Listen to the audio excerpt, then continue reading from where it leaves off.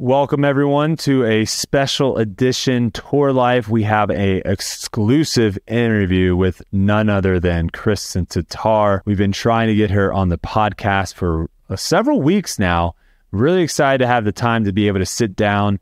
We go over tons of different topics, and it's an exciting one. We're very excited to be able to share this interview with you all, and we hope you enjoy it as much as we did. Without further ado, let's jump into the interview. All right, we have Kristin Tattar with us. We are the day before DDO, the same course that you end up winning Worlds at last year. First and foremost, just want to say thanks for joining us on Tour Life. We've been trying to get you on the last couple of weeks. You're a very, very busy person.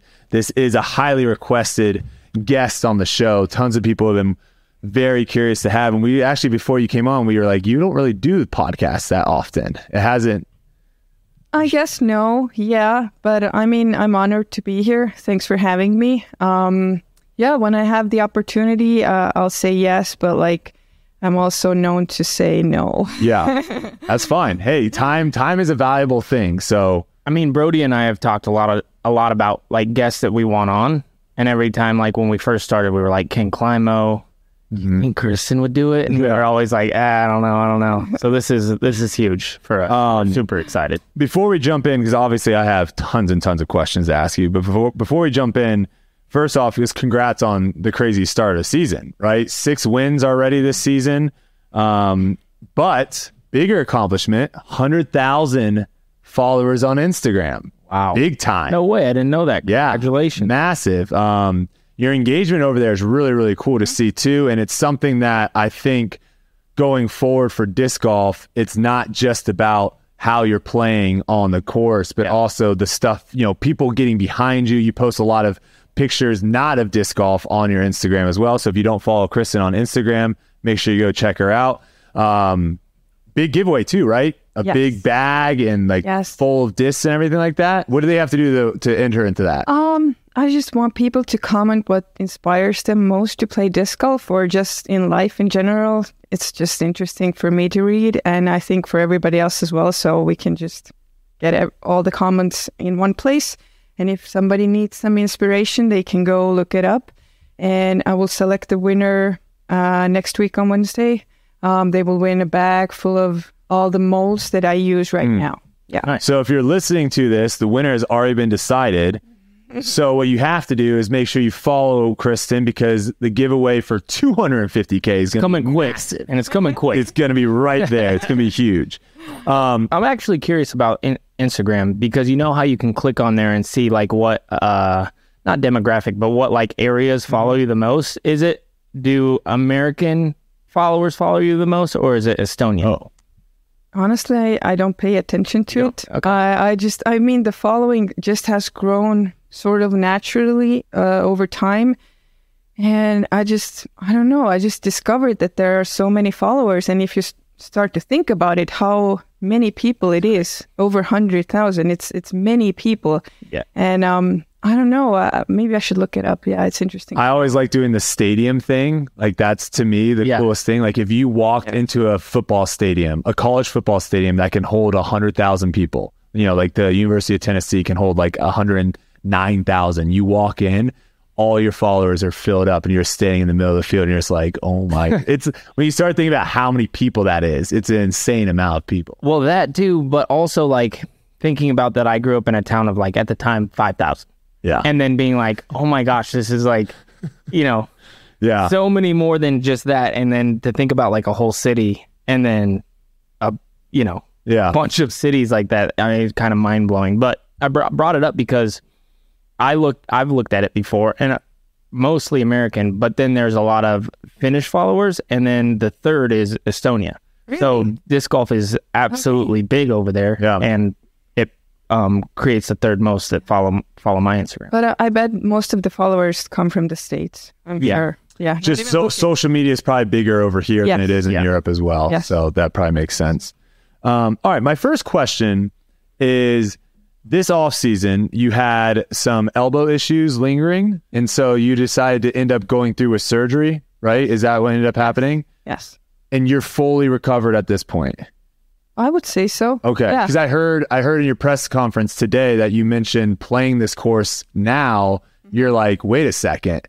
Yeah. Like, I can throw certain shots that you couldn't throw back at Worlds because of the pain that you had in your elbow? Yes. So last year I couldn't really throw backhands because it was, I had this pinched nerve and it was like really bugging me. It was super painful. So I mostly like relied on my forehand. And whenever I had to throw a backhand, I did. I did take a lot of painkillers. But I relied on my forehand and lost a lot of distance due to that. So now, for example, even like hole 1 seems a lot easier.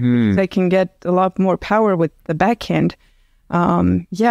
This course looks different for me now. That's awesome. It would be exciting to see you play it tomorrow as well. Was there a lot of off-season training? I saw some videos on your Instagram of you lifting weights. Was that something that you've always done, or is that something that you've kind of added to your, off-season training regimen? I've always done strength training, but now I actually consulted a trainer who helped me like put this plan together. So I was following this plan and I had a lot of trust in it because it wasn't just something that I made up, but it came from a professional and it was specifically planned so I can get all those muscles working and like support everything that was done to the elbow.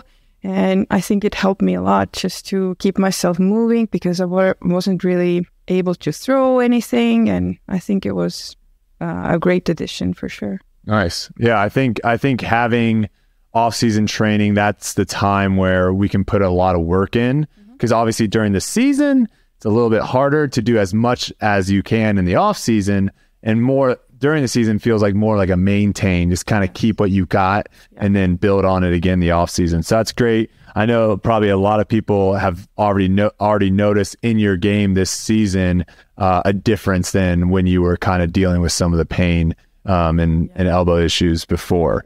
Okay, another question. What was the decision to make the move? Because you've been playing disc golf for a while. If you go to your PDGA and look at, years past, it wasn't like you just jumped on and started playing disc golf a few years ago. What made you decide to come over to the States and I wouldn't say, I don't know if you would consider a full tour because you kind of go back and forth, but you definitely are over here a lot more often now these past couple of years. What was that decision? Like, what made you decide to do that? The first couple of years that I came over here, I think it was from like 2017 to 2019. I was just excited to play golf and just to see all these amazing players here who I was inspired by. But then in 2019, I won U.S. Women's, and that kind of like opened the door for me to actually get paid for playing disc golf. But then COVID came. But after that, I think since it opened that door for me, I had the funds to come over here more often and just to almost make it to play the full tour. I guess just the money was the biggest difference. Just the financial support, being able to have someone the first front the bill. I earned all the money myself and then came over here and it was kind of like a big struggle. What was that? What was that like? Like so you win U.S. Women's. Yeah. And then you have the decision to make to be like, okay, now I'm getting some more funds. But obviously back then they weren't like they are now. And to make the decision, because I don't know what you were doing before that, to say, okay, well now I'm a professional disc golfer and I got to, push all my chips into that area. That can a lot of times be a big time intimidating move for anybody. Yeah. But what was that like? Was it exciting or was there a lot of pressure for you to be like, okay, well, now I got to actually do this thing? For some reason, I don't know why, but I've always had a lot of trust in it and in myself being able to like pull it off. Obviously, I didn't imagine all this success for myself, but I don't know. Deep down, I had this feeling that everything's going to be okay. Because, there have been some really tough times in my life where I like have no money and I'm a really young mom and I don't know what's going to happen in life.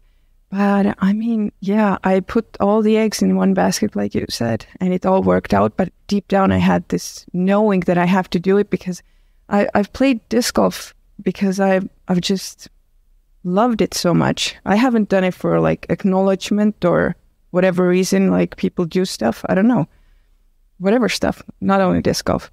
I've just always loved the game, and I've always loved sports. And I don't know, everything just came together with disc golf for me. And yeah, I don't know how it happened. So you mentioned that like you weren't expecting all this, right? When you came into it, it wasn't like this master plan of... No.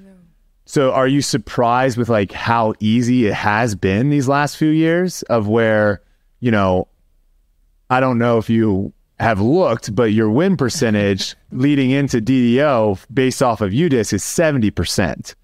On the MPO side, the highest is Gannon Burr and Ricky Wysocki, I think at like 13 or 15%. A lot of people watching right now are looking at you as like the favorite every single event you're in. Is that like something that you weren't expecting? Kind of coming from, like you said, you came over from 2017 to 2019, you played a few tournaments. You didn't come over and was like, oh man, I can dominate this tour. I can win, you know, over 50% of the events. No, this has never been like a goal of mine, like to win every tournament. Well, obviously when I enter a tournament, that's my goal, but like, I don't know, to say like, I want to dominate like the FBO field, it's not me, but I just, my purpose has always been to play disc golf to the best of my abilities and like try to search my ceiling. I don't know if I've reached my ceiling, but this is what I try to find at least. And if I win, it's just a bonus for me. But if I don't, I will accept it, make some notes maybe, try to like get better. But yeah, I've never like thought that I could come here and like win so many events. It's for me, it's been mind-blowing too. I don't know how it happened. Has there been any events that you've played and you're just like, man, I'm not playing that well, and then you look at the leaderboard and you're like, oh, I'm in first, and then you finish the tournament and you're like, man, that wasn't like my best stuff, but you were able to figure out a way to still win even though you didn't have your best stuff that week? I mean, I'm sure there have been some tournaments like this. I can't like remember off the top of my head because I feel like I've been just playing very well, like playing 1,000 rated rounds and the field is getting tough. Like I think I've just played very well, I feel like. Okay. Not making too many mistakes. I don't feel like I have won and like played like super bad. I can't remember. Yeah. I can't remember. Okay, so then to compound on that question, have you played a tournament where you're like, that's my best stuff? I think Champions Cup, the first 3 rounds I really played very, very well. I mean, there's obviously always room for improvement, but I felt like my focus was there and like everything seems to come very easily. Like I was in this flow and it's not possible to make a mistake. It's not possible to like hit a tree or miss a putt. It just felt so amazing. Yeah. The last round I felt a little bit off my game, I guess. But I mean, at that point, it didn't really make much of a difference because I had such so many, a big lead. Yeah. So, but I think that was one of my best tournaments for sure. Nice. Have there been any thoughts of potentially like moving to the United States during the season at all, or off season or anything like that? Maybe bring the family over, or do you kind of like the situation you're in now where you bounce back over there, spend some time at home, then come over for a couple events and kind of do that throughout the year? I think I like it the way it is right now. I don't really see myself moving here at this moment. I mean, I would love to have my family with me, and they will be here for the last trip.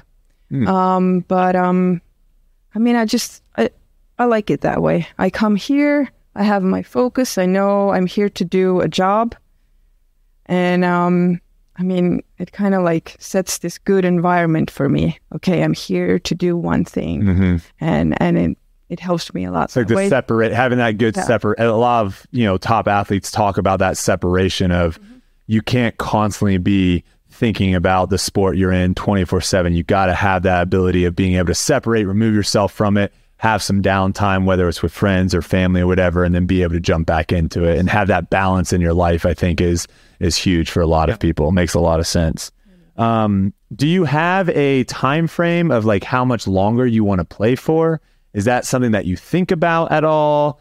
Because you're starting, into, I guess, additional question on top of that is, what else do you want to, do in disc golf that you haven't already done? Like, what other goals do you have?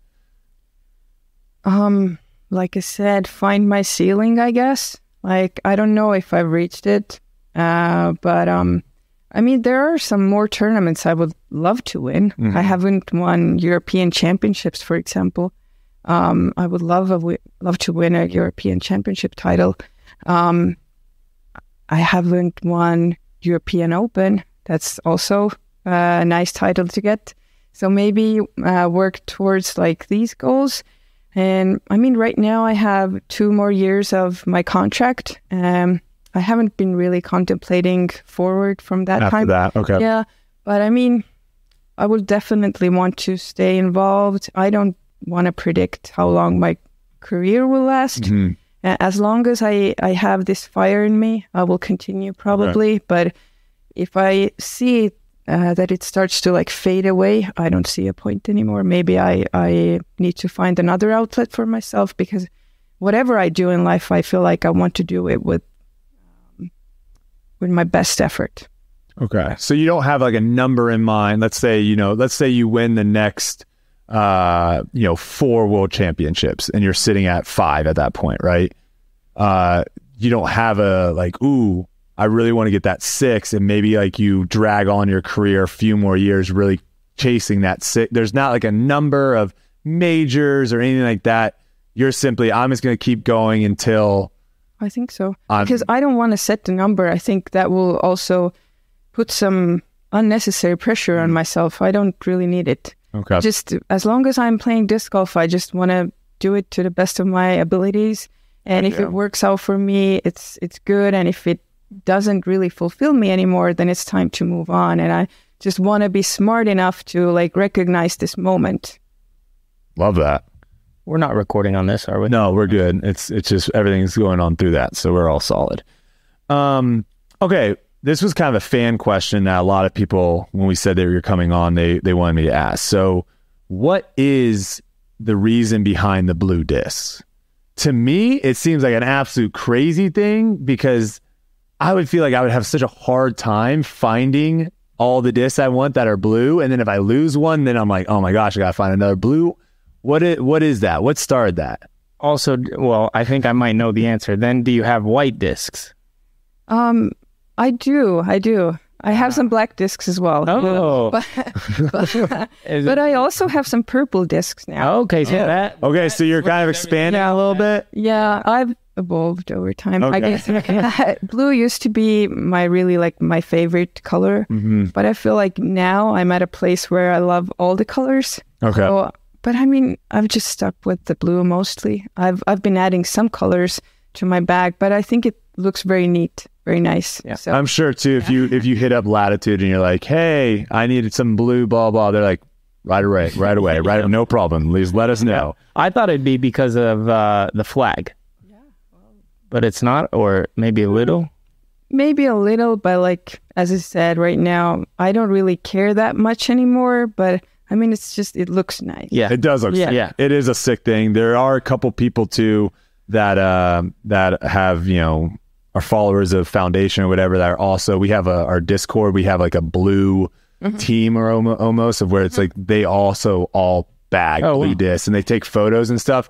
It does look really nice. The whole blue thing, it looks nice. The one that I see the most, the color that's the most where they're like, I like all orange.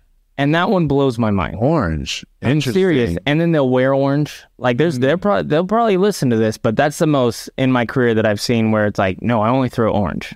I like the rainbow too when they color coordinate all the colors through their bag. Yeah. It looks nice that's too. pretty. It's cool.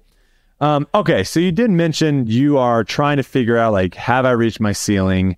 Is there anything that you can pinpoint right now in your game where you're like, this is something that I would love to get better at? This is something that I feel like maybe I'm missing, whether it's distance, whether it's a certain shot shape.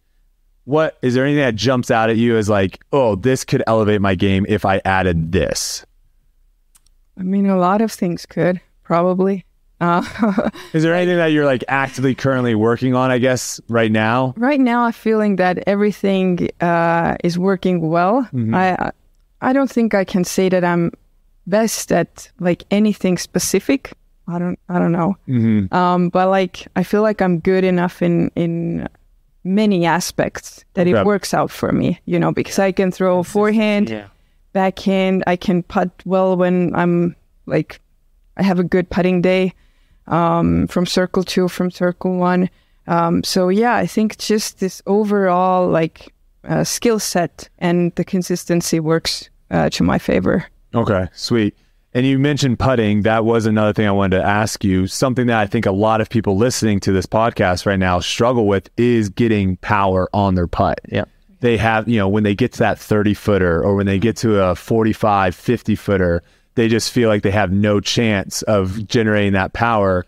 And I would say you and a handful of other FPO players really seem like have a big advantage on the field because you're able to generate so much power with your putt that you extend your make range, right? Some people might have that 25 feet, and then once they get outside of 25 feet, they have to do a lot more to get it, and that's going to lower their consistency. Yeah. You're putting from 45 feet, and, you know, if my angle is like a weird angle to where I can't see the distance, it looks like you're putting from 20 feet. It doesn't look like you're doing that much difference. So, like, what do you... I guess for the listeners at home, do you have any advice for them on like how to generate? Okay. I didn't want to throw us under the bus, Yuli, but yeah, I'm putting us there. Any advice to be able to generate more power?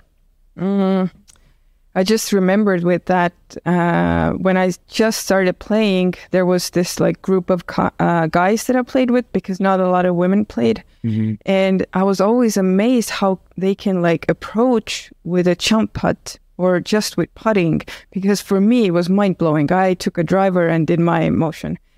But I think just after some time, I discovered that I can do it also. So I think it was just practice. I know everybody wants like a shortcut. Yep. Yeah. That there's like this magical thing that you do to generate power. I mean, obviously, if you like practice your like wrist action and everything, like it gets better. But mostly it's just practice. Yeah. Just get that pop. No one really likes to have that answer of where it's like, you just gotta go out there and do it. Yeah. Everyone wants to be like, oh, does my finger, my pinky need to like touch each other and get that? But yeah, you're right. And I think too, it relates the same as like throwing power. Yeah. The best way, obviously there's timing and mechanics and fundamentals and all that.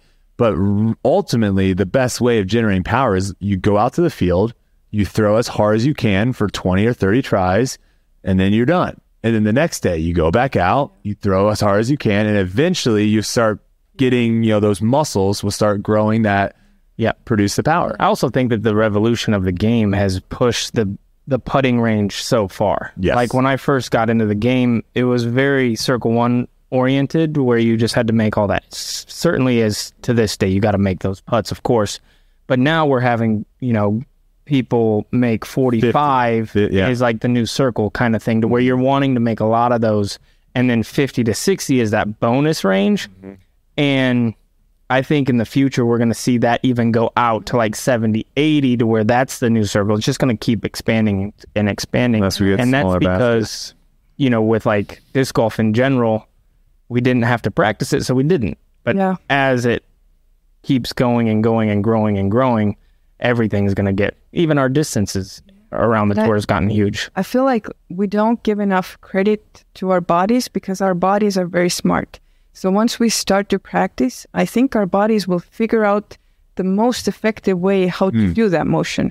So whether it's like driving or putting, if you practice enough, your body will figure out how to do it. Sure. And for every person, I think it's slightly different. Very true. All right. Well, you talked a little bit about your rating.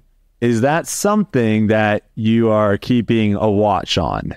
Is hitting that 1,000 rated, being the first FPO player ever to do so, is that something that's kind of in the back of your mind a little bit? Or is it one of those, if it happens, it happens? It's so funny because I haven't really thought about it. It has never been a purpose of mine. But I see it online sometimes. I don't really pay attention what goes on online too much, but like sometimes I see that people are like discussing about like, oh, she's not playing this event probably because of the rating. I'm like, no. I'm not playing because it doesn't fit my plan. You know, I'm not, I play the tournaments that I like and where I think it's most efficient for me to be at, like the biggest events. And then when I go home, I just rest. I don't play a local tournament to keep my rating, but to just rest and get some time off to tour. So yeah, like you said, if it happens, then it happens. If it doesn't happen, I'm not sad. It's just like, I don't know. I don't think about it. We might have to have you back on or get a quote from you if you start getting to like 997, 998 and be like, is it a little bit more? Well, and it's like 999. I feel like every single player who's ever been 1,000 rated, they get stopped right there. They're like, this is the time. It happened to me for sure. And then the rating comes out and I'm like, 999? Are you serious? Like, I feel like the PDGA plays a joke on you to where like, they're like, oh yeah, you're probably like 10, 15, but 999, yeah. Here's a question. Yeah. Oh, go ahead. I just wanted to say that I don't think that the rating is necessarily a true reflection of a player's skills. Let's go. Yes. I don't think... I love hearing that. Yeah, I don't think it's important because my worth doesn't go up because I'm 1,000 rated or it doesn't go down if I'm like 950 rated. So it's not like I'm not dependent on what's my rating. I'm still me and I'm still going to have my skills. So it is what it is. Do you base... Okay, so you might just answer my question, but just curious.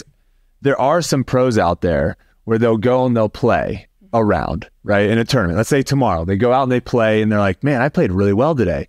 Then they'll go on PDGA and they'll look and they'll be like, oh, I shot below my rating. Maybe I didn't play well. Do you do that at all? Do you base how you feel you played on the rating number after your round, or do you base it off of how many putts you made, how you felt your driving consistency was? Just how I felt. Okay. And if it felt good, it doesn't matter how I'm rated. I love that. And yeah, so I think that trips up a lot of pros of where you don't need to look at that number and have that, because we all know some courses don't rate well. Some courses rate well. Yeah. And I think so. And I mean, when I first came over here, then a lot of the people were surprised. Oh my gosh, she shot like 60 points over her rating. And I'm like, no, I played the same way. We just get lower ratings in Estonia. And that's true. And so I've never really paid attention to my rating. And I mean, it's just out there somewhere, but like, I don't know. But if you get close to 1,000, that is a story. That is a story. That's a historical thing. As much as we want to say whatever about ratings, that would be something cool to, a cool storyline. So, well, I'm sure everyone at home will keep their eye out on that. All right. I already asked you about that. Okay. What are the big differences? And maybe you can tell us like your likes and your dislikes between touring in Europe and touring in the United States. To be honest, I'm not a good person to ask this question because I haven't been playing in Europe consistently for like... It's been a while, so it's like 4 years. So it's changed. It's probably changed a whole lot, the landscape. I'm sure. It is now. Yeah, I think once Silver gets here, you can ask him. Okay. But like... Yeah, I don't really know because I think everything anything going on in Europe that you're like, oh, I wish that was happening now in the States? Is there anything like that? Or do you feel like the Disc Golf Pro Tour is doing a pretty solid job at Disc Golf Pro Tour is definitely doing a good job, and I think Europeans are trying to match all the efforts that the Pro Tour has been doing for the players. So almost at their tour. So. Okay, that's interesting. My opinion. But as I said, I haven't played the events over there for a while now. Maybe I have the opportunity next year, but I think everything is getting bigger and better in Europe too, and I'm just so happy to see it. What about like in Estonia, like you don't play a lot of tournaments, obviously, you said that, but what is it like going to the grocery store and stuff? Because I know you're a pretty big deal in Estonia. Good question. And an athlete that a lot of people know about. Do you get recognized a lot? Or I think people certainly recognize, but they're not as outgoing as Americans. So here, for example, when I flew over here, one of the flight attendants was like, "I know you're Kristin, right?" I'm like, "Yes, I play disc golf. Do you play disc golf?" And like, they're very like outgoing, and they want to like talk to you and just super friendly. Not that Estonians aren't friendly, but they're just more reserved and they don't want to bother you, and it's just different. But I can see it from the eyes. Yeah. We had a trip over to Switzerland, me and Kelsey, and we were like walking, to like the nearest bakery or something. It was like 5 or 10 minutes, and we passed like 3 or 4 people. And we're like, "Oh, hey, how's it going? Have a nice day." And like no one said anything back to us. And it was like you're saying, it wasn't because they're mean and they want to. It's just not. Yeah. It's not the culture over in Europe a lot. Exactly. A lot of times people just kind of stick to what they're doing, and over here in America, we kind of like to bust our chest down, like, "Hey, how's it going over there, neighbor?" So it's a little bit different. But I'm sure once you get into the arena of disc golf, then are the crowds pretty good, or is it still like when you're in America? Is it like, in America, I feel like I'm like this, I don't know who I am. I'm like a rock star. I'm over here, like I said, I'm a unicorn. Yeah. Like everybody treats me like I'm special, but I'm like, no, every human being is special. I'm nothing different. But it's definitely like a different vibe over here. So, but I love them both. Yeah. It's a nice contrast for sure. Okay, so you recently became a member of the Estonian Olympic Committee Top Athletes Program. I was trying to look at information.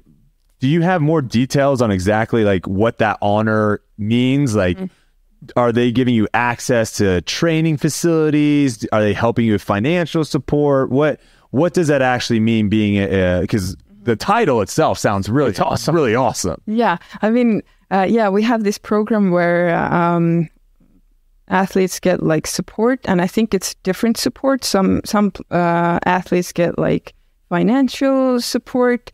Some get to like visit sports doctors, nutritionists. Oh wow! Okay. Yeah, get some help like with all the mental side of the things, and I don't think mine includes like financial benefits.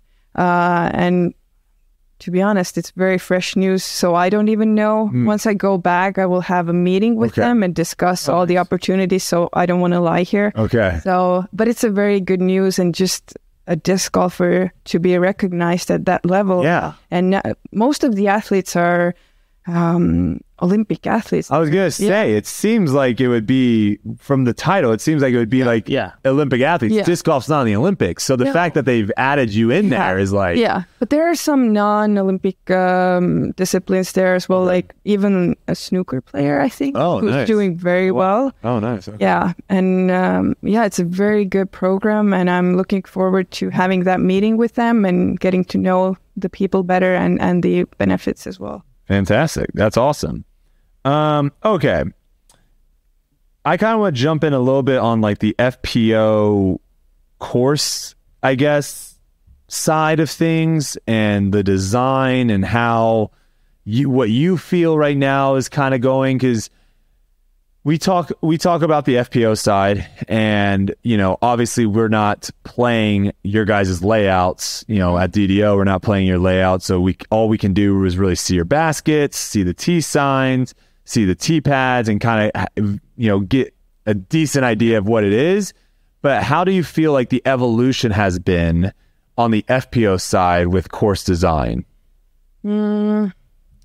I think the courses have gotten longer because I feel like when I first came over here, I remember I was so surprised. I think I played US Women's and I was mostly like throwing putters and mid-ranges. And I was like, is this how they do courses for women here? It was just surprising because it was a lot different. We are used to playing the same layout with the men, which I don't necessarily agree with. I think we are different. And I think men should have like a course that's specifically designed to them, and women should have a course that's specifically designed to us.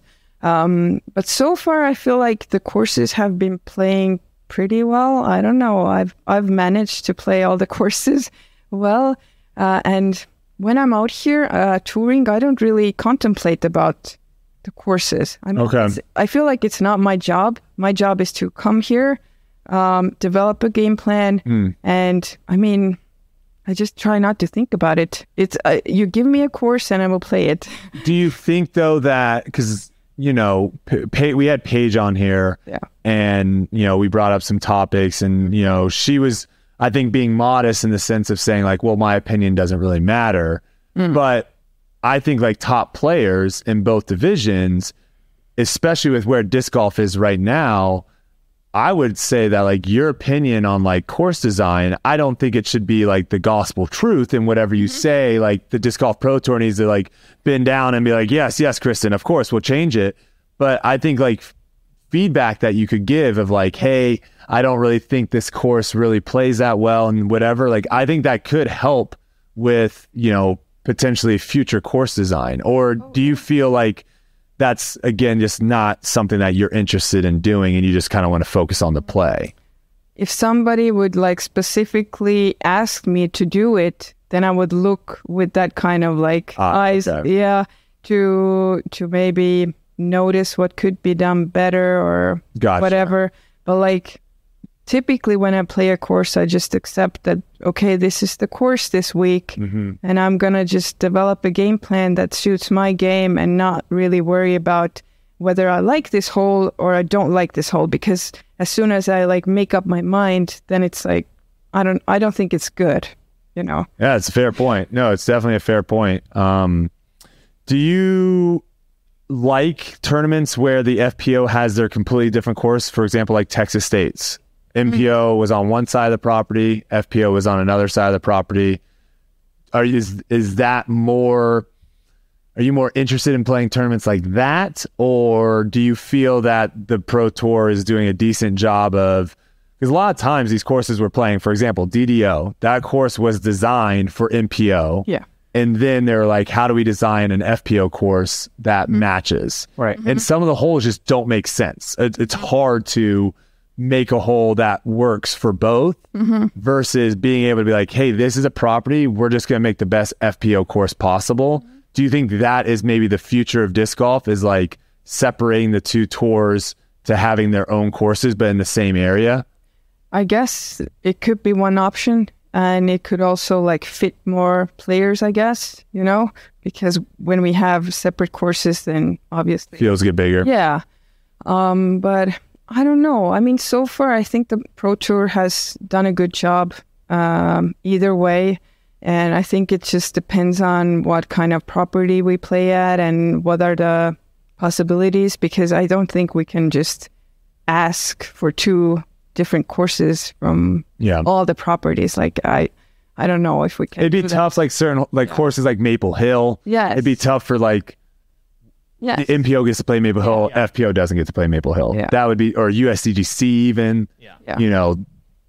I don't know really what the answer is to that. I just know sometimes I do hear from the FPO side where they feel like they're playing on a course that was just like, oh, we'll just throw a tee pad here, or we'll just throw a basket here. And it doesn't feel like maybe as much thought was put in. Yeah. That's some of the concerns I have heard or I've seen on social media. Yeah, sometimes not all the time. Yeah. Like, it's definitely something to think about, but I mean, I try not to worry about it because I feel like right now it's not my job. Yeah, it's probably the smart way of doing it. All right, we're going to get into something that I think, and you can let us know if you want to touch further on it or maybe direct people, because I know you maybe posted on, I believe, Instagram about it. But this was something that, a lot of people did ask me to bring up. And I'm also kind of curious too, because this year you went out to Champions Cup and just like you said, first 3 rounds, laid the hammer down. Last year, going into Champions Cup, you were kind of in a position to win, and you had that situation with your daughter. And that seems like something that would throw almost anyone off their game. Was that like, do you want to maybe describe, because I think some people are kind of confused still of what exactly happened, what went down, and then maybe like your thought process throughout that round? Well, yes. I just, in the middle of the round, I was informed that she could not be there because she was not eligible to like caddy, even though, a player, like, I don't know how to say it, but she was not supposed to be there. Okay. And it's obviously my fault. I should because of her age. She was based off a PDGA ruling. She didn't meet the requirements age-wise for a caddy. Yes. Okay. Yes. So my heart was racing, and the word like disqualified was named somewhere. And I was like super stressed, and I was thinking, okay, when they disqualify me, it's so be it. Because I'm not going to leave her somewhere in the woods. Yeah. I have to walk off the course, and it's okay. But there was this very nice volunteer who took her under his wing, and I was able to play and finish. But I can't really blame my second place on that. It's just happened, and I think the last hole, it was just I feel like I didn't even do anything wrong. My layup was just a little bit like off. And then I threw my approach shot, which didn't really get a skip because of a root on the ground. Then I tried to make the putt, but it was just slid off the basket. And then I didn't make the comebacker. It happens. It can happen to anybody. And there were a lot of people who were blaming all the stuff that was going on. But I don't really blame anything. It was just something that happened, and it actually fueled my fire for this year's event, because I was super laser focused. If I had won last year, maybe I would have had more pressure on this year. I don't know how it would play out. Yeah. So it was just a valuable experience for me. I don't really look back at it with a bitter heart. I just acknowledge it happened. I learned from it. And now I have new challenges ahead of me. So. Now I won by 17 shots. I think a lot of people too can learn a lot from what you just said too, about how you don't blame what ended up happening on that situation. And you look maybe at, oh man, I missed a putt here, or oh, I didn't hit my gap here. And you look at your game to then, what can I do better next year? I think a lot of times it's easy for us to try to find that out, I woke up and I slept in my alarm, and I didn't have as much practice as I normally do, and that's why I play bad. And you just make these excuses, and you end up never fixing what actually is the problem. So that's commendable, because I'm sure a ton of people would have taken the out of well, yeah, what do you think I was supposed to do? Win when my daughter is in a foreign country, and she gets Also, I just want to throw it out there. I think the way that the PDGA handled that situation was terrible. I don't know if they apologized or whatnot. That should not have gotten into if it was an issue, it should have happened on hole 1 before the tournament, before the round started. That's what I'm thinking too, because we had, everybody was there, but I wasn't not informed. It was my job to know it beforehand. I obviously know that, but nobody really said anything. So I thought it was a little bit weird, but Again, and let's be honest, there was a lot of weird stuff last year with the support players. People were having people that weren't really caddying in the lot. There was a lot more relaxed last year about who could be inside the ropes, where this year it's very strict. Your caddy, that's it. Yeah. No one else, which is what they honestly needed to do. So, okay. I do want to ask you a little bit about your practice routine. This is something that, not that many people post about or talk about. And, I think a lot of people at home would love to kind of get a detail of how do you approach like this week? If you want to kind of go through what does a practice week look like leading into a tournament for you? Mm-hmm. So this year I've been playing 1 practice round per day. Last year I did 2. Wow. And that's why my elbow got hurt, I feel like. Okay, a lot of throwing. Yeah, a lot of throwing. And I mean, I obviously throw multiple tee shots just to like figure out what like works for me, forehand, backhand, whatever, like different discs, and trying to figure out what's the highest percentage shot for me on each hole. And probably like, well, Monday is a fun day. I usually just rest, but like Tuesday would be, I guess, the most intense practice day where I throw the most. And then I try to like narrow it down, and maybe the day before I just play mostly like 1 shot. But yeah, just multiple throws, a lot of putting around each basket, and multiple like approach shots, and that's it. So you do most of, it sounds like you do all your practicing during your practice round. Yes. You're not going to a field before, after, and throwing. You're not putting in the back of your Airbnb or anything like that. You're sometimes, but not like if I feel like I need to like work on something or my putting feels a little bit off, then I do it extra to gain confidence. But mostly I just practice the course because I feel like I have a lot of confidence in my abilities, and I trust that I've done all the work in the off season. So now I just have to put it, and just execute game plan. Exactly. Yeah. I like it. Yeah, 2 practice rounds in one day. I did that a couple times. I think I did that my first time at D-Glow. Never again. 2 practice rounds at Toboggan. I played with him and Ezra for their practice round. I'm like, yeah, I'll meet you guys out there. And hole 12, I was laying on the ground in the grass. Like, I didn't go any farther. Like, how are you guys throwing so many shots? Oh, it was hilarious. Yeah, and I think it's one of those things of where, you know, me and Ezra have been practicing that way this whole season. So like you said, your body just builds up to it if you're used to throwing 5-6 shots off of every tee pad. Okay. I do want to get a little bit into this discussion because this has been something that has been a big issue in FPO. And it's, you know, again, it's a hot topic. So I am completely fine with you saying as much as you want to say about it or as little as much as you want to say about it. Me and Yuli have kind of spoke on it a little bit. Natalie Ryan actually just posted, I believe today or yesterday, that she filed another lawsuit against the PDGA and the Disc Golf Pro Tour. This is not a situation that, again, looks like it's kind of going away. It looks like it's going to kind of be an ongoing thing. There was a document out at OTB Open.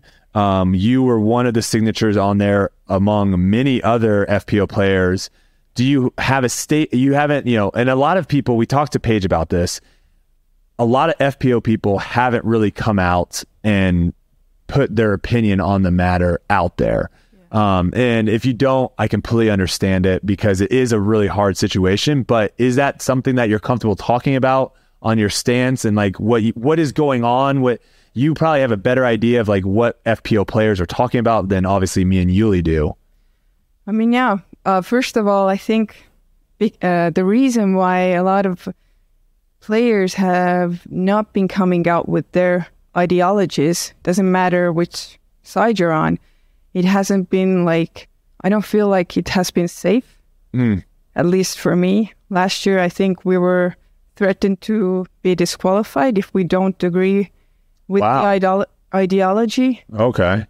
Who was that? Who? Well, I think there was this like statement that if you, I can't remember it off the top of my head, but through the Disc Golf Pro Tour or PDJ, like someone like a establishment came out and said something along the lines of Disc Golf Pro Tour. Okay. So it didn't feel really, maybe I misinterpreted it. I don't know, but I feel like you could only stand on one side of the matter. Okay. Well, first of all, I think like I accept everybody as they come. Doesn't matter what is your like sexuality, preferences, how do you want to dress up, what religion you have, what skin color you have. I don't care. Mm-hmm. I think like I judge a person by their character, not their ideologies. That being said, I think in sports, to me, it's obvious why there are two divisions. To me, it's obvious. I don't know. For some people, I think it's not obvious. I don't know. But I don't know if you guys can tell me one discipline where women have a better world record than the men. Is there See, I like certain sports, the ones that kind of jump out to me, or there's only a handful, but I'm blanking on a few. The one that I always thought where women might have an advantage would be gymnastics. But then I've also heard from people that do gymnastics of no, if the men did the women's gymnastic discipline, they would do it better. I don't know, but that does seem like there may be some events that are specific for them. Well, I don't know the specifics, but if I think if you look at swimming, weightlifting, running. I heard running, there could be a world record that is held by a woman, I think. On what event? I don't know. I think I just saw it somewhere. I mean, marathon time, 5K. Yeah, it was it was a long distance. Oh, okay. Well, I agree that if you compare men's top athletes and women's top athletes, I think women hit the ceiling earlier. I mean, we are designed differently. I feel like women are designed to do their thing and men designed to do other things. Yeah. And I mean, I think women should be in their own category, and I think biological women should have their own category. And that's my opinion, and I respect that people have other opinions, but this is just in sports. I feel and in life, as I said, it doesn't matter who you are. I want everybody to succeed, and most of all, I want everybody to be happy. But to be happy, I feel you have to look inward. You cannot be put that weight on someone else's shoulders. So I cannot expect you guys to make me happy. I have to make myself happy. And when I make myself happy, then happiness comes all around. So, but if I always constantly look outwards and rely on other people to do stuff for me, and then put my happiness dependent on that, I think this is it's already set up for failure. And it's, I mean, it's just, mostly it's just heartbreaking to me because I see that the FBO division is kind of divided in that sense. And I feel I want us to do, I want us all to be one, happy community so that we can be comfortable on the course with each other. Do you feel that this year has been different than years past with kind of people being you believe your name was on that thing and my name wasn't, and so there's a little bit of a division? There were some people who were specifically trying to figure out the names of the persons who signed the document. And I haven't been really, this is the first time I'm speaking about this. Yeah, and hey, I want to give you props because obviously it is something, like I said, a lot of people just aren't even willing to have the discussion, and I think that's a big problem. If you have an issue and both sides are scared to talk about the issue, how the heck are you even supposed to solve the issue if no one's deciding to talk about it? Yes, our purpose should be finding common ground. That's what I feel like. And I think we have to be honest with each other. Doesn't matter which side you're on or what your beliefs are, but I want us all to be happy and be able to play disc golf in fair conditions, and just to respect each other and our views. So this has been a little bit heartbreaking for me. And after signing the document, obviously some people found out that my name was there. And I saw some comments that Kristin's discs should be thrown into the water and really nasty stuff. And I've never said anything like this to anybody. And I don't think anybody deserves to have these comments. said to them? My biggest thing, if we're creating divisions, if we have men's and women's, if we have under 15, if we have masters where you have to be over a certain age, we're creating these divisions for a reason. And why is that reason? To me, the obvious answer is we're creating a division for people to be competitive in those divisions. And I guess to just ask a question to you, just to kind of get your idea, because this was also something I was asked like Serena Williams. When she was at her peak in tennis, they asked her like, hey, where would you, if you played against the men, where would you rank? And she like was like, oh, I'm a couple hundred in the world, right? She kind of was just like somewhere in there. We had Paige on here. We talked about this too, about where there is something to be said about people that are willing to put, what maybe some would consider like crazy ideas of where I can do this. I think that's how we achieve something. Like the first person to ever break the 4-minute mile. If that person told someone like, I'm going to run faster in 4 minutes in this mile, people would be like, you're insane. No one's ever done that before. But it kind of takes someone to do that. Do you want to kind of hypothetically, if you were playing on the MPO side on the Disc Golf Pro Tour, do you want to hypothetically guess where you would finish? Because there has been a lot of people online kind of throwing their ideas out. Do you have any guess of where you would if you were playing DDO this week, let's say, on the MPO side? I think it's absolutely delusional to think that I would cash in MPO playing on Pro Tour. Yeah, we can maybe go on a short putter course and maybe test our skills there, because I think there the odds are a little bit better if it's just like approach shots and maybe putting. But on the Pro Tour, I would not cash. I don't think so. Like, I think my placement would be in 3 digits. I would assume. And to be honest, I don't want to be like beating men. I love the idea that there are stronger people in the world who can actually like protect me and be better than me. So I'm not bothered by this idea or obsessed about like beating men. I don't know. I don't even think about it because, I'm a woman and I do like, I think I have success in my own division, but if we didn't have FBO division, there would be no Kristin Tattar coming from Estonia. If we were all playing together. Yes, no, I would. One division. I would not have this career. And I'm so thankful that we have this division. And it has just opened so many doors for me.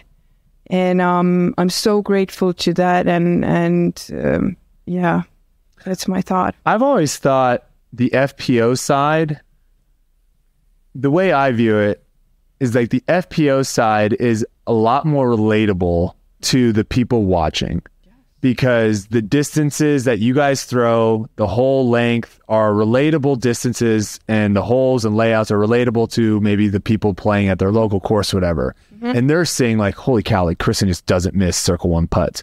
Oh my gosh, Kristin's just lacing all these lines. And then on the MPO side, when you've got like Eagle out there, when you got AB, when you got Paul, when you got Simon, all these people throwing these ridiculous shots, it's more looking at stuff of like, I can never achieve that. They're doing things that are unachievable for me, where I can, if I'm a amateur, let's say I'm like a 900 rated player, I can watch you play and probably take a lot of notes and be like, oh my gosh, her course management is so smart there. Like she decided to lay up that, shot instead of run it and saved her a stroke. Maybe I can start doing that. To me, like that's a super valuable piece on the FPO side. Do you guys kind of think the same way? 100%. I definitely do. But the one thing that I also like, just listening to a few of your answers, even with your course preparation, the way you handle situations, the one thing that I do feel like is very relatable with the 2 divisions is the mental side of the game, and that is something that you 100% are better than a lot of the best players in the world. Really good. In MPO. You know what I mean? That is something that everybody can strive for, to have that good, solid mental game, which I know you have, just with like the answers of, even with, you know, what we're talking about with the Champions Cup and that unfortunate situations, the way, just listening to you and the way that you handle that situation, to be like, no, I put that on myself. That was unfortunate for the things that I did, and I learned from it. And then winning the tournament the next year, obviously you did. Like, that's not like something that, well, that's a generic answer sometimes for a lot of people. And so I feel like that is something that everybody can strive for. Yeah. Yeah, I just shared this quote on my Instagram that like, what you think did not work out for you, in fact, worked out for you. So just accept life as it comes. Always try to find the positive. Yeah. Look inward. What you can do, you always have a choice. Even if it seems like you don't have a choice, you always have a choice. Love that. All right.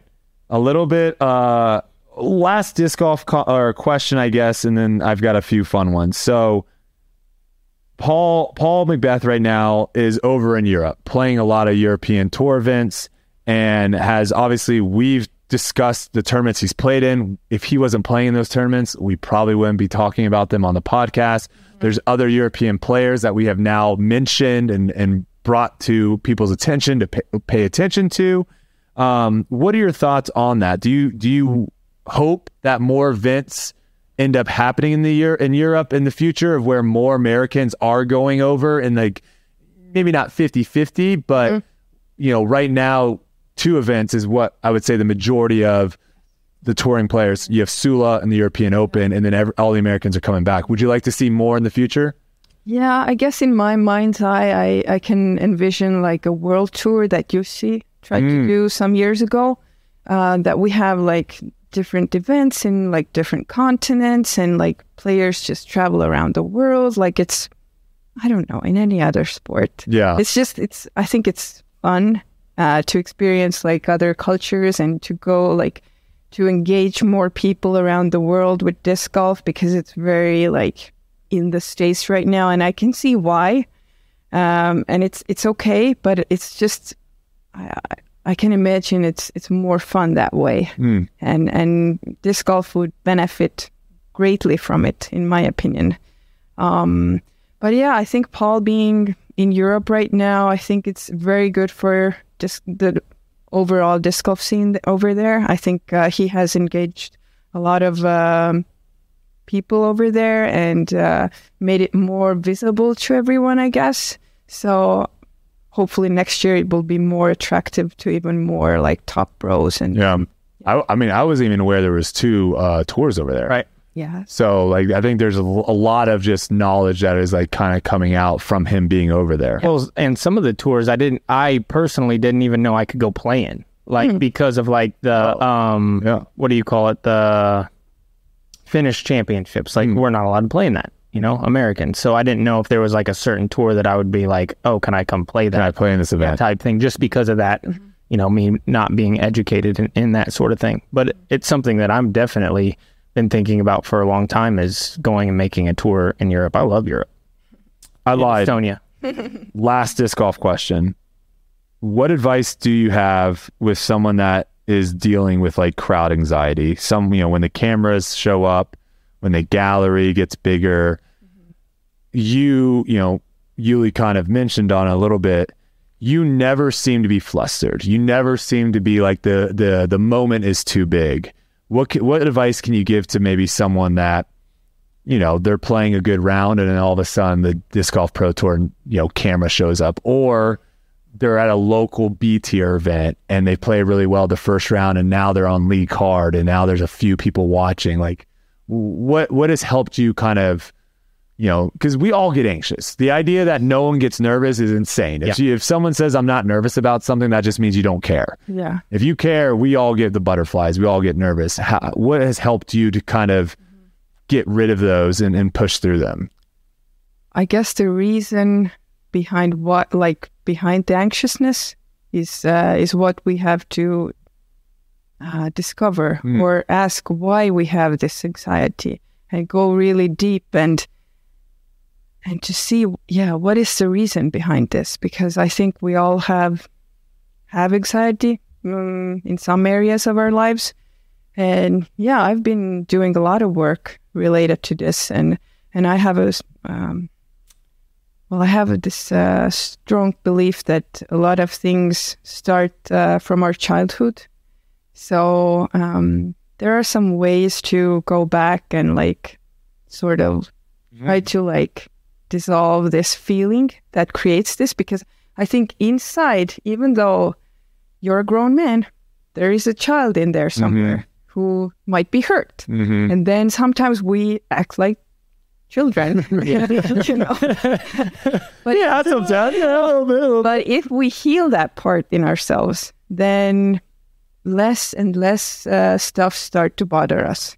And then we can see behind our egos, we can see that we are actually all one, that everyone is a person.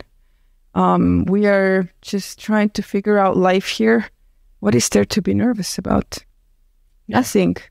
Good point. I mean, there's no... Yeah. I think something that's helped me a little bit too is just like preparation. You know, if you're going into a test that you did not study for, you're going to have that like, oh my gosh, I'm about to puke. Yeah. Versus if you go into a test that you know you've prepared, obviously when you sit down, your heart rate's going to go up a little bit. You're a little nervous. And then when the test comes, you're like, I'm ready for this. And then you can kind of push through. Yeah. So that also can help. But I love that point of if you're anxious in life, if there's stuff that you're, really like can't solve, look at other areas of like what is causing that. Yeah. I think dig deeper, like you said. Yeah. There's something for sure. You have something that you are carrying with you that you don't need anymore. Yeah. And you are able to get rid of it. But of course, preparation is a big part of it. But I've also seen players who like prepare very well. They don't really miss any putts during the training session and then go out there and they're just all over the basket or like something goes on. One of the things in sports too, with the anxiety, sometimes once you accomplish the thing you're trying to accomplish and you get past that anxiety, that's also like the gratifying feeling that you chase. You know what I mean? Like if it didn't mean anything and you didn't get those feelings and you just won all the time, what are sports? Like my favorite moments, like when I'm under pressure, my whole body breaks down, it seems like. But then when I get past that and I win, awesome. Yeah, the feeling that you get. I mean, I'm getting chills right now because of the gratifying feeling of like I beat the worst part of myself. Yeah. And that's really what I think sports are about is pushing yourself to a place where like you work so hard to get and you know it's so hard and then you get past that point and then the feeling you get is just like keeps us coming back. Old. Yeah. It makes all the practice and work and all that stuff worth it. So you have to face your fears. Otherwise, if you just shove them down, it's going to get worse and worse and worse. Yeah. Love that. All right. The real question, have you ever had a Cinnabon yet?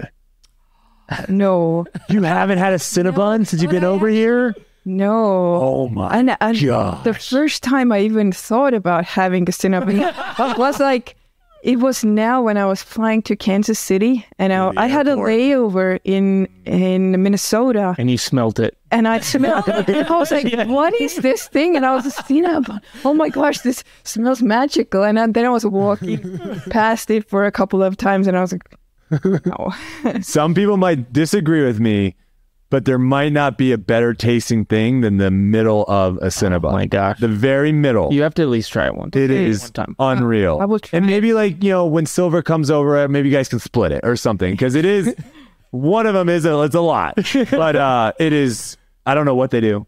Two of them is perfect. They know I'm just, it's the perfect number. And the last question, another food-related question. A lot of people want to know, what is it when you're over here that you miss the most from, like, food-wise from Estonia? Is there a specific dish that you really miss that you can't get over here? Mostly I can make everything that I normally eat back home, but I guess black bread. You can Black bread? Yeah. What's that? Like... Not the bread at Outback. Or I don't know how you... Is it the bread at Outback? Because that bread is delicious. It's kind of black. I don't know. Rye? Yeah, or like it's black. We say black bread. I don't know. Yeah. I need to try this. Yeah. When you go over to Estonia. Do you put butter on it? Or what do you put on it? Or do you just eat jelly? Just make like a sandwich. Cinnamon. It tastes differently than just normal bread. Okay. But we call it black bread. A funnel cake. Have you ever had a funnel cake? I don't think so. Oh my gosh. I'm missing out on something. Yeah, you need to start hanging out with me more often. I'll give you the good stuff. I got a question. Yes. Out of all the states now that you've played in and the tournaments that you played, what's your favorite? I think, I really liked Northwest. I think it was very beautiful. Yeah. But I think Vermont still holds a very special place in my heart. The weather also, it's like when you wake up and it's like crisp air in the morning. Oh man, we're usually there at the perfect time of year. Yeah, yes. Which is interesting at Worlds. It's gonna be weird, like not being at GMC and having it be a world title, like a world championship. Right. It's gonna be interesting. Well, so that's right. You weren't there in 18. I wasn't. Yeah. So I don't know. And apparently they're doing a bunch of stuff with Brewster because hole 1 is a parking lot now. So. Yeah. I didn't know. Yeah, they're changing some of the things on the Brewster. I think they're trying to beefing it up. Okay. I think they thought it was a little bit too soft. So that's what I've heard. All right, fan favorite segment now, and then we'll get you out of here because obviously you have a tournament to play tomorrow.